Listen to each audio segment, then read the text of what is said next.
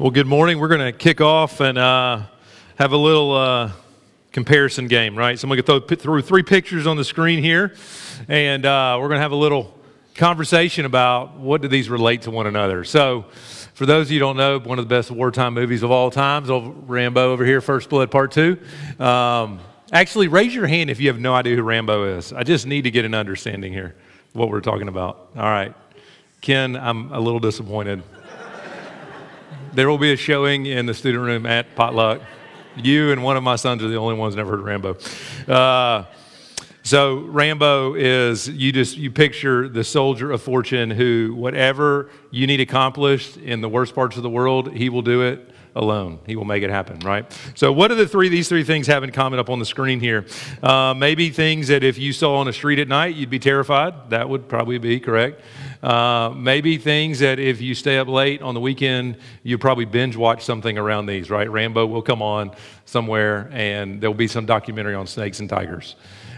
You'd be correct if that's what you thought. But honestly, what each of these have in common, what I have in mind for us as kind of an illustration is that these are solitary creatures that seem to function in life alone and isolated for the most part. And that's kind of the combination there. And the reality is that each one of us, most of us in this room, have grown up in a very individualistic society. And a society that prizes independence and individualism. And there are a host of good things that come with that. But when we try to bring that over to Christianity, it doesn't work so well.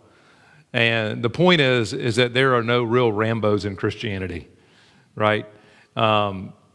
Tigers and snakes are solitary creatures. People aren't. And that's just a movie. But we can bring it over to Christianity and think that in some ways we can function on our own within our faith. It's just me and God. And what we have in Proverbs, and really throughout the whole Bible, but Proverbs specifically, really presupposes and assumes that you and I need companions. We need to walk with somebody. That this life can't be done on its own. And so what I want to draw your distinction to is just this difference between what does it look like to live independently in the Christian life and interdependently. And so independence functionally says, I don't need anybody else's help, or it's optional. I need it sometimes.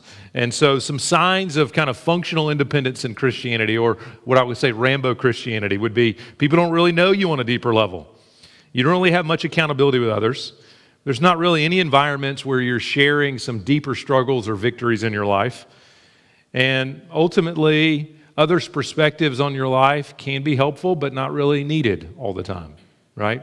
So that's kind of some signs of functional independence. And really, independence leads to isolation, and a lot of issues flow from isolation. And the point is that you deny your humanity when you and I live like we're isolated. And so, but interdependence is something very different. Interdependence both acknowledges our responsibility and embraces our limit and needs for others. Interdependence says, I am not objective about my life. And I need both the connection and the insight of others to function well, the way God's designed me. And Proverbs assumes that you and I need to live interdependently. And Proverbs gives us a lot of practical insight on what that interdependence actually looks like on the ground for us. And that's where our Proverbs are going to take us today. But before we kind of dive in and to ask that, what does this interdependence look like in Proverbs for our lives? I want us to recap kind of where we've been to set the foundation for us. So we spent 3 weeks in Proverbs 1 through 9 essentially, and those set us up for the second half of Proverbs, which is 10 through 31, that deals with all the different topics in life. And so we're kind of transitioning. We've set the framework for the first 3 weeks, and now we're transitioning to topics that Proverbs deals with.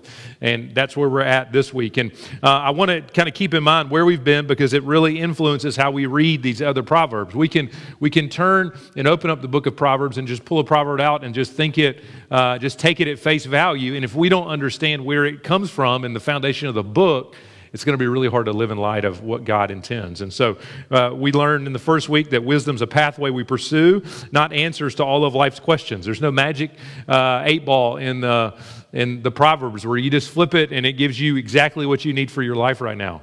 It's a pathway that you got to wrestle through. But it's a pathway centered on our King and Father. It's not a self-help book. The rest of the Bible isn't the gospel and the Proverbs is self-help. It's just not the way it works. The Proverbs is built on this reality. Wisdom is centered on a joyful awe of God. And if you separate it from that, it's just not going to make sense. And you definitely can't live in light of it. And then we talked for 2 weeks on just what this, if we're going to walk this pathway, we're going to have to trust His understanding, and we're going to have to be teachable to Him and others. And there's just no other way that is what it calls us to live out.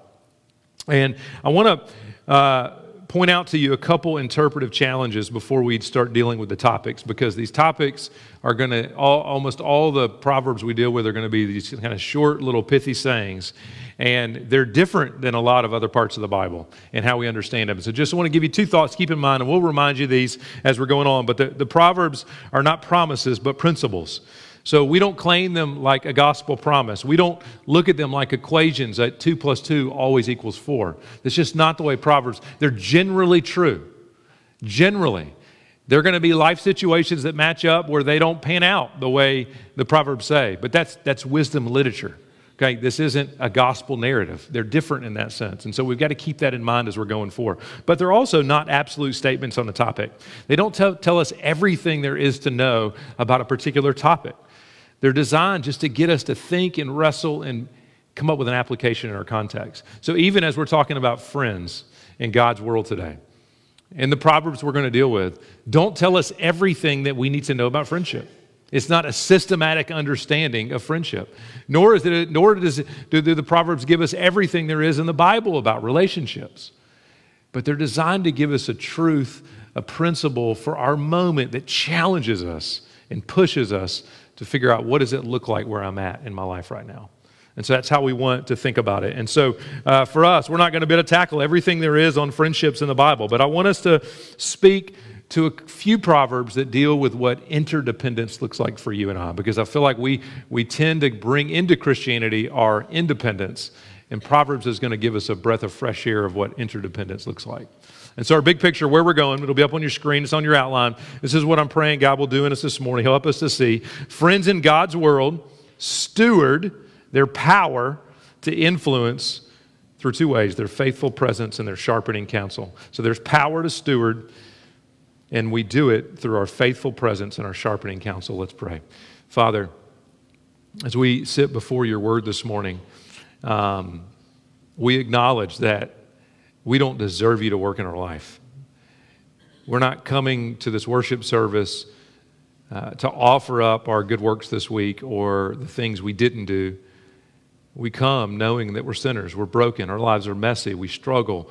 We've got all sorts of motivations. Half of us are probably thinking about lunch or football later today. Half of us are worried about what happened last week or this week coming up. And we just come in a mess. And what we ask you to do this morning is that you would meet us where we are. God, you have something to say about relationships, and it is really contradictory to what this world says about relationships. So would you teach us? Would you bring insight into our lives? Would you do what we have no power to do, which is to make your word come alive? And above all, would you point us toward your friendship and your love in a powerful way this morning? It's in your name that we ask these things. Amen. So we're going to start off with the power of friends to influence us. We're going to see this in Proverbs 13:20. It says, whoever walks with the wise becomes wise, but the companion of fools will suffer harm. So you've got this phrases, walk and companion. And these tell us the types of relationships that have influence over us. Those who know us, right? And we know them. Those we spend time with or doing life with. That's the picture of walking and companion. These are the type of relationships that influence. And in this verse is very clear that they do influence us, that we give weight and influence to those we walk with in life. Those we walk with in life will shape how we think, what we treasure, what we pursue. No matter how independent you are, independently minded you are, those you walk with will shape how you think, what you desire, what you pursue in life. This is kind of a biblical principle. Why is that? Why would that be the case? Well, ultimately, relationships have power to influence because it's hardwired into our nature. Everyone that walked into this morning are made in the image of God, and that has implications in our life. And the God we worship is a triune God, Father, Son, and Holy Spirit, who have been in eternal relationship for all of his existence. Now, what that means in all the details, I'll let Shane tell you after the service. He'd love to have a potluck discussion over that, so you're welcome to join him. For me, I know it's a mystery, and most theologians, it's a mystery, what all that means. But it does mean this at least. God is relational, and so are you. And relationships have influence in our life because you are made in the image of a relational God. And we start there, we begin there, that relationships have power to influence because of those things. And this is why Proverbs will place a lot of emphasis on friendships and relationships, because of that very reality. We're made in the image of God. So how do relationships influence? Well, I've been thinking a lot about this, and going through the study this week, I really think that relationships influence us in very subtle ways over time. And so sometimes it's really hard. I for myself, have thought of myself in the worst of light, that I'm just this self-made man, right? That I got to where I am because of my own work and effort. And I failed to acknowledge the way relationships have just naturally influenced me over time. So as I've been thinking about it, I think about it like this. How do they influence us? Oftentimes we imitate those we're around. Their tastes literally rub off on us, good or bad, right? So this is kind of funny. When we first moved here 8 years ago, my kids noticed I started saying a word more often when I was in the house, and it was fabulous. I would just call things fabulous, and my kids just made fun of me. Dad, why are you saying fabulous all the time? And I thought about it. I don't know why I'm saying it, and then I realized Shane said it a lot. And I started saying it just naturally. I was just around them more than other people, and it just started coming out, right? There are little things that Jill, we just hired her as our office admin, that she does that I start doing. And I'm like, what? Why am I? Just Jill does it. That's who we're around rub off on us. So when I was younger, I hate to admit it, but I liked country music. I said that quietly. Not proud of it. It's not something I look back on that I'm thankful for about my life. But why did I listen to Clint Black? Because some of my friends did. And their taste, good or bad, rubbed off on me, right? This happens. This is natural. And it's not wrong. You're not weak if this happens. You are made in the image of God. Relationships influence. But another way they influence is they bring kind of natural social pressures to conform and normalize certain behaviors. And this is really more obvious when you're younger and more subtle when you're older, right? So typically when we think about you're going to be shaped by your friends, we tell that to our teenagers and our younger kids because it really matters, because we see very different ways people live. But as you get older, it happens as well, right? So if it's normal for those you're around to talk about their boss and cheat the clock, then guess what?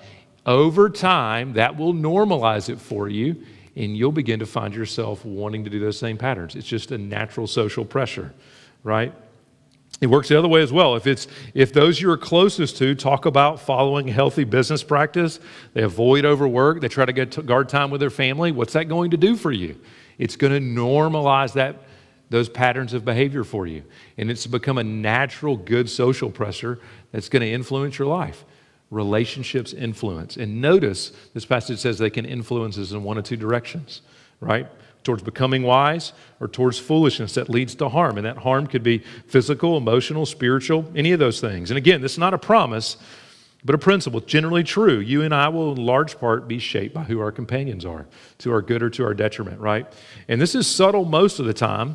And what I mean by that is that, I'll give it to you like this. So Steve asked a question of our Connect group, and he asked this: what are some of the moments of you were a companion of fools in your life? And everybody answered something that when they were in their teenage or college type years, whether they went to college or not, those kind of span of time. Because for a lot of us, when we look back on our life, we identify as foolishness as stupid outward things we did because we couldn't think straight at that time, right? We could give you a whole list of them. But that's not the way Proverbs refers to foolishness. Proverbs says foolishness is when you and I try to live independently of God. Foolishness, Proverbs says, is when self's at the center, not God. So just think about the culture we live in. What's at the center? Self. It's everywhere. And you and I are a lot more influenced by the culture than we realize. And so when we wake up every day, the message we hear is it's all about me, it's all about me, it's all about me. And so you might be getting counsel from companions that seems wise in the culture's eyes, but it's not really wise in the Bible's eyes. I mean, just give me just a practical example. Let's say you've got a little beef with somebody in your life, and you end up feeling the urge to tell them off and put them in their place, right? And you've got a friend that says, you know what, man, they shouldn't have said that to you. You ought to just blast them for it, right? That is wisdom in the world's eyes. It really is. There's not a lot of places you're going to go that's not going to look wise. The Bible would say, probably Proverbs especially would say, you might want to think about how you use your words in those relationships. You know, in our culture's eyes and where we swim in our workplaces, it's probably not too wise to admit your faults and your failures, right? But the Bible says you can't come to Jesus unless you're willing to do that. You see, this is a lot more subtle and influential than just big outlandish things, and we've got to remember that when we look at this. It takes discernment. And so when we read something like that, we've got to pause and ask ourselves, what voices have influence in our life? Are they voices of wisdom? Or voices that put self-interest as king? Are they voices of wisdom or voices of general morality? There's a difference there. Wisdom and morality are different, and general morality. And so what are the voices? We've got to take stock in that. So relations have power to influence. And so the question then becomes, how do you and I steward that power? How do we steward it? We've got it. It's in relationships. What does it look like to use that power? And this is where we start seeing what interdependence looks like on the ground. So let's talk about how friends steward their influence. How do the wise relationships help us become wise? How can we help others become wise? And I want you to go through this. I want you to think on two levels. What do I need from my relationships?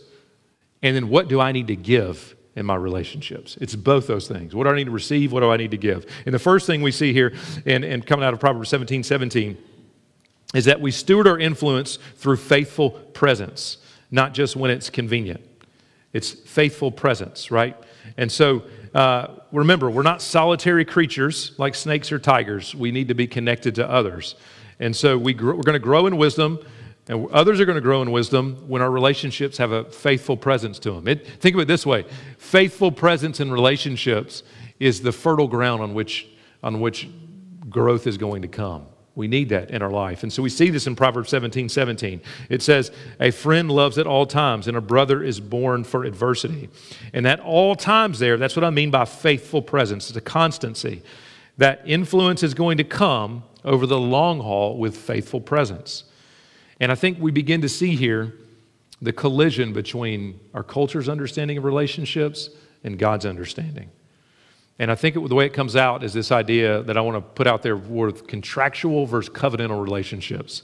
And so I want to mean contractual. I mean relationships where self's at the center. We're present to get something or when it's convenient. You see how that's contrasting with at all times? If there's an if on there, it's different than at all times. And so I want you to think about Amazon. I really think that we can tend to treat relationships like Amazon. So we choose what we like, we get it in 2 days, and if we don't like it, we send it back at no cost to ourselves. Right? We want certain things in a friendship, and we expect it to happen overnight. And if it ain't what we like, we're done with it.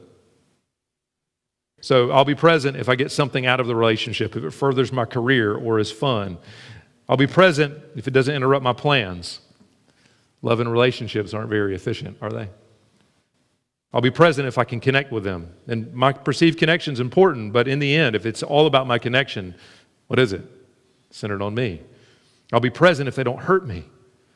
That's a tricky one, right? Healthy relationships need to be safe.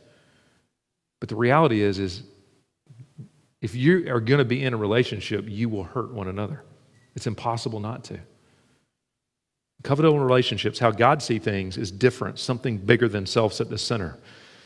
God's understanding is that our presence in friendships is not based on what works for me.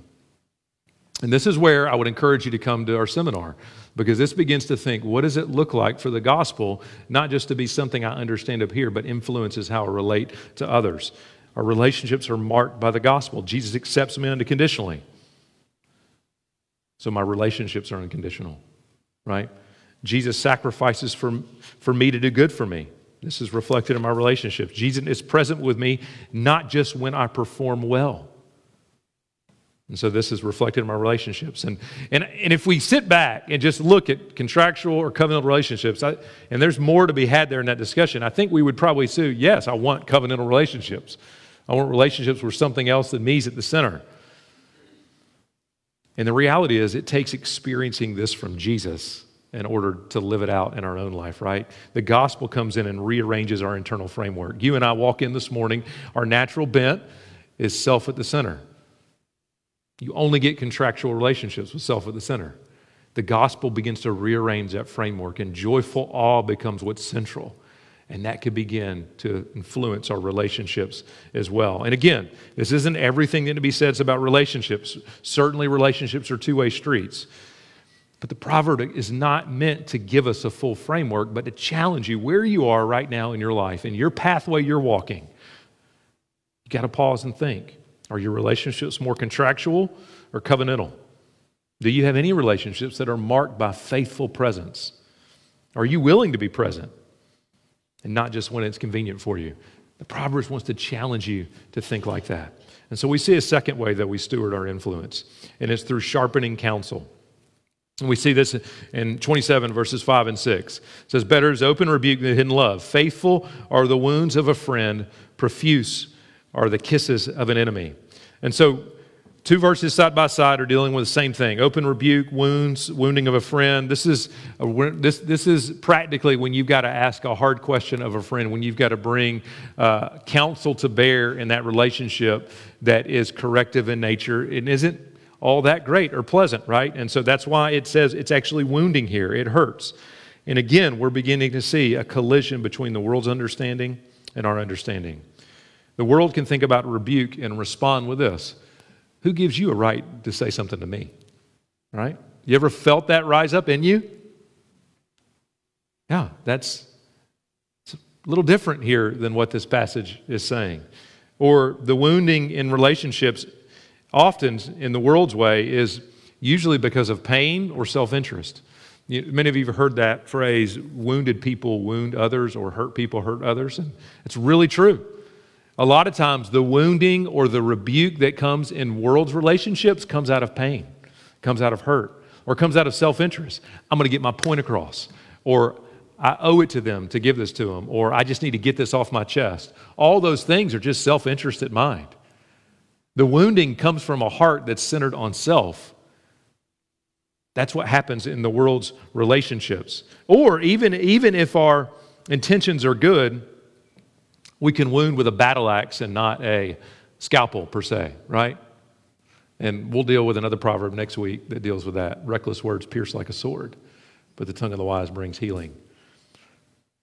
But our King and Father gives us a different understanding and reveals how we were made to live interdependently. I mean, verse 5, he's basically saying, to say you love someone, but you're not willing to give them counsel they need to hear, this isn't very useful in God's eyes.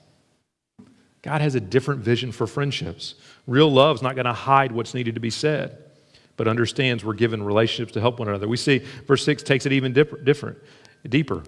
In God's world, friends are going to need to wound each other at times. Flattery and niceness at all times can be deceptive. It isn't necessarily a sign of real love. I mean, how did Judas betray Jesus? With a kiss. Sometimes our flattery and niceness can be very deceptive in hiding what's underneath. And the picture here is sometimes real love will involve wounding another. True friends will at times have to give counsel that's challenging, not easy to hear. It hurts. And the point is that you and I were designed to live interdependently, meaning at some point I'm going to need your counsel and your insight because I don't know what it's like to sit on the other side of me. You get that? We look at life through our frame of view. We need others. It's impossible to go through life with any sort of wisdom without having the sharpening counsel of others. Even the most wise among us is very narrow and needs the counsel of others. That's the picture we're getting here. And I could give you some times of the worst woundings that I've had from friends. And here's what's interesting. As I was thinking back on it, two of the most worst woundings I've had weren't even from people I was really close with. And they said some really, really difficult things at some really important seasons in my life when I had no idea what it was like to be on the other side of me. And they hurt. But they were unbelievably necessary for me in my life. And that's the picture we get here. And these wounds in the Proverbs are trustworthy and faithful. Why? Because when it comes from a friend, in God's eyes, it's not about you but them, right? It's out of love that we may have to wound each other. And again, a reminder, this isn't absolute. It's general. So it doesn't mean that you and I ought to take this potluck as an opportunity to go wound as many people as we can, right? That's not how it works. I mean, even just think, how does God work in correction? Does God correct you for everything that's wrong in your life right now? Does He? Some of us feel that way, but it's absolutely not true. God is unbelievably patient and very, very selective on the things He chooses to correct in our lives. Why? Because we couldn't handle all-on, full-out correction of everything that's off in our lives. And so this isn't a green light just to start wounding everybody. It's thinking like the Father and His love, and it's very selective, and at times we may have to give counsel that's sharpening and hard, right? That's the picture here. And I realize we can't give everything there is to know about correction, so we're going to put an article on social media that will give you a lot more insights on maybe what does it look like to give and receive correction. So we'll put that out on Monday since we can't talk about it more fully here. But then we see another angle in how we steward our influence, and this was Proverbs 27:17.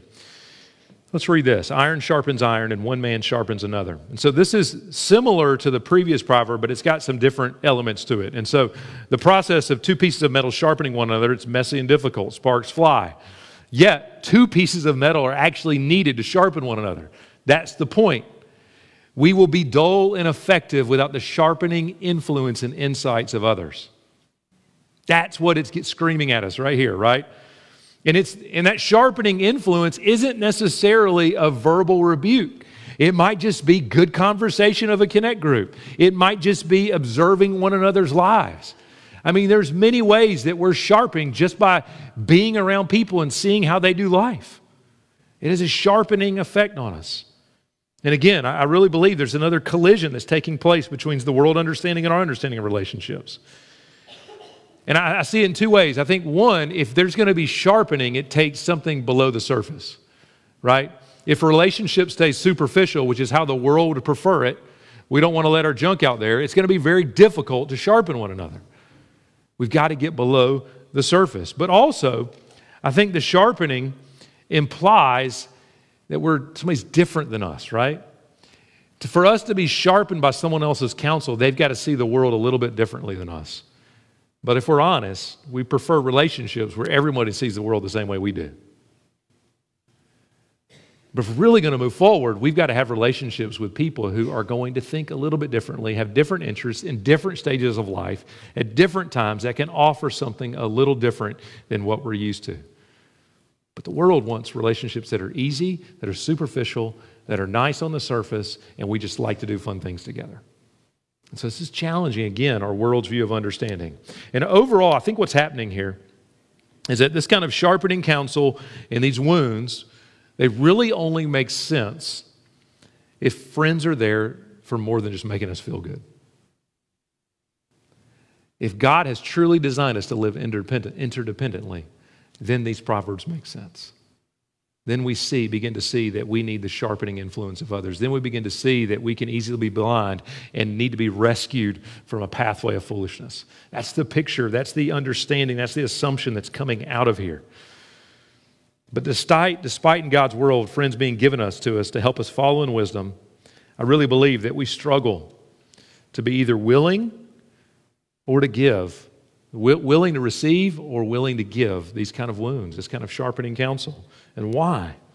As I've been reflecting on my own life, I think it comes down to pride, right?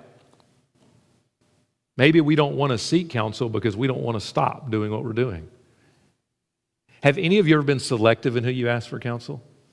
Oh, very easy to do, right? Why? Because we want counsel that's going to affirm our path, not contradict it, right?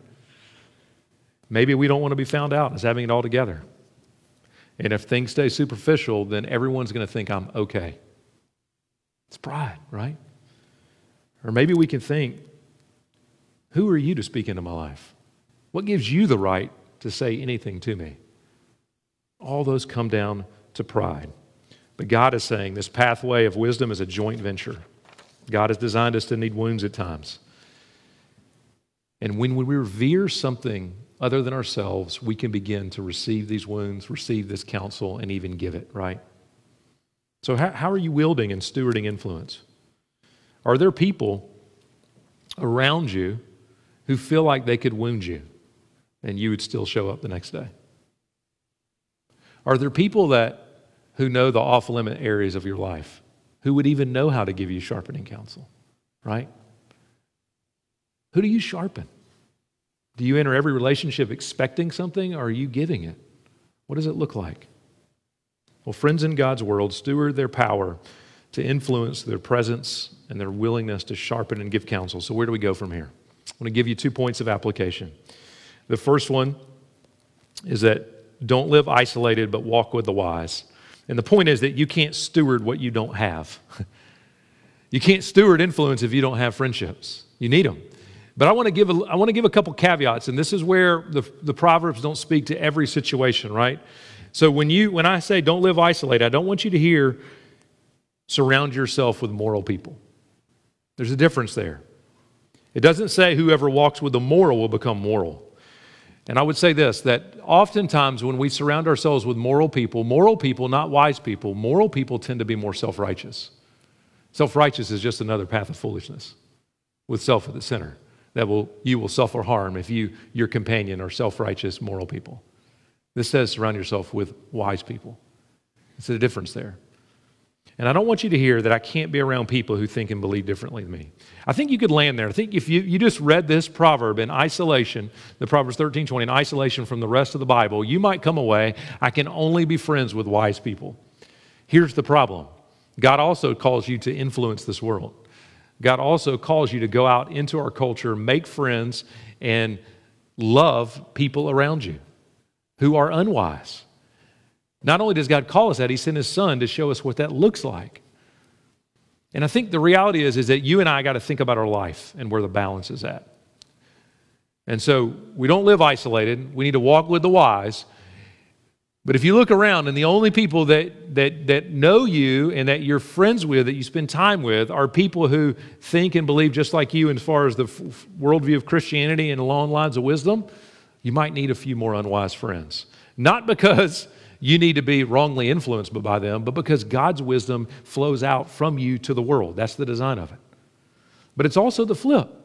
If you look around and you think about the people I spend most time with that know me most, would tend to walk in this pathway of being unwise, I got to figure out what does it look like to reorient and bring more balance there. Those closest to you, those who know you the most, and that you know the most, you want them to be in this joint venture with you. Don't live isolated. But secondly, I would say there, be a good friend, to give and receive. That we really need to think, what does it look like to be faithfully present and give good counsel? I don't mean go around and be advice givers, right? Find ways to be present with others. Listen, every one of us knows the busyness of life. What does it look like in your busyness to be present with others? And I would encourage you, wounds are more easily received by others if you lead with your own vulnerability. And so if relationships are marked by you dump trucking problems and never asking other people questions and never wanting to get to know people, it's not going to go very well if you try to sharpen or give some hard counsel. In our relationships, the pattern ought to be leading with vulnerability and interest in others. And if those are the patterns, then when it comes time to wound, it's a different world, and we can receive it and give it in a different way. And I really believe, as I just look at what God is laying out before us here, that it takes great courage and security if we're going to move forward with these kind of relationships. Great courage and security. And I really believe that courage and security only comes as you and I grasp what our friend Jesus has done for us. It's the only way. If we want what the Proverbs is teaching, it's not a self-help proverb you just pluck out of the grand story of the gospel. He came after us. He has loved us despite our flaws. He has given us an identity that is secure and stable as His adopted sons and daughters. And He has set you in a family to give you the relationships you need to thrive. And the more we rest in those realities, the more we will really long to steward the relationships You've given us. And the more we rest in those realities, we will actually be empowered to be faithfully present and be willing to give and receive sharpening counsel. Let's pray.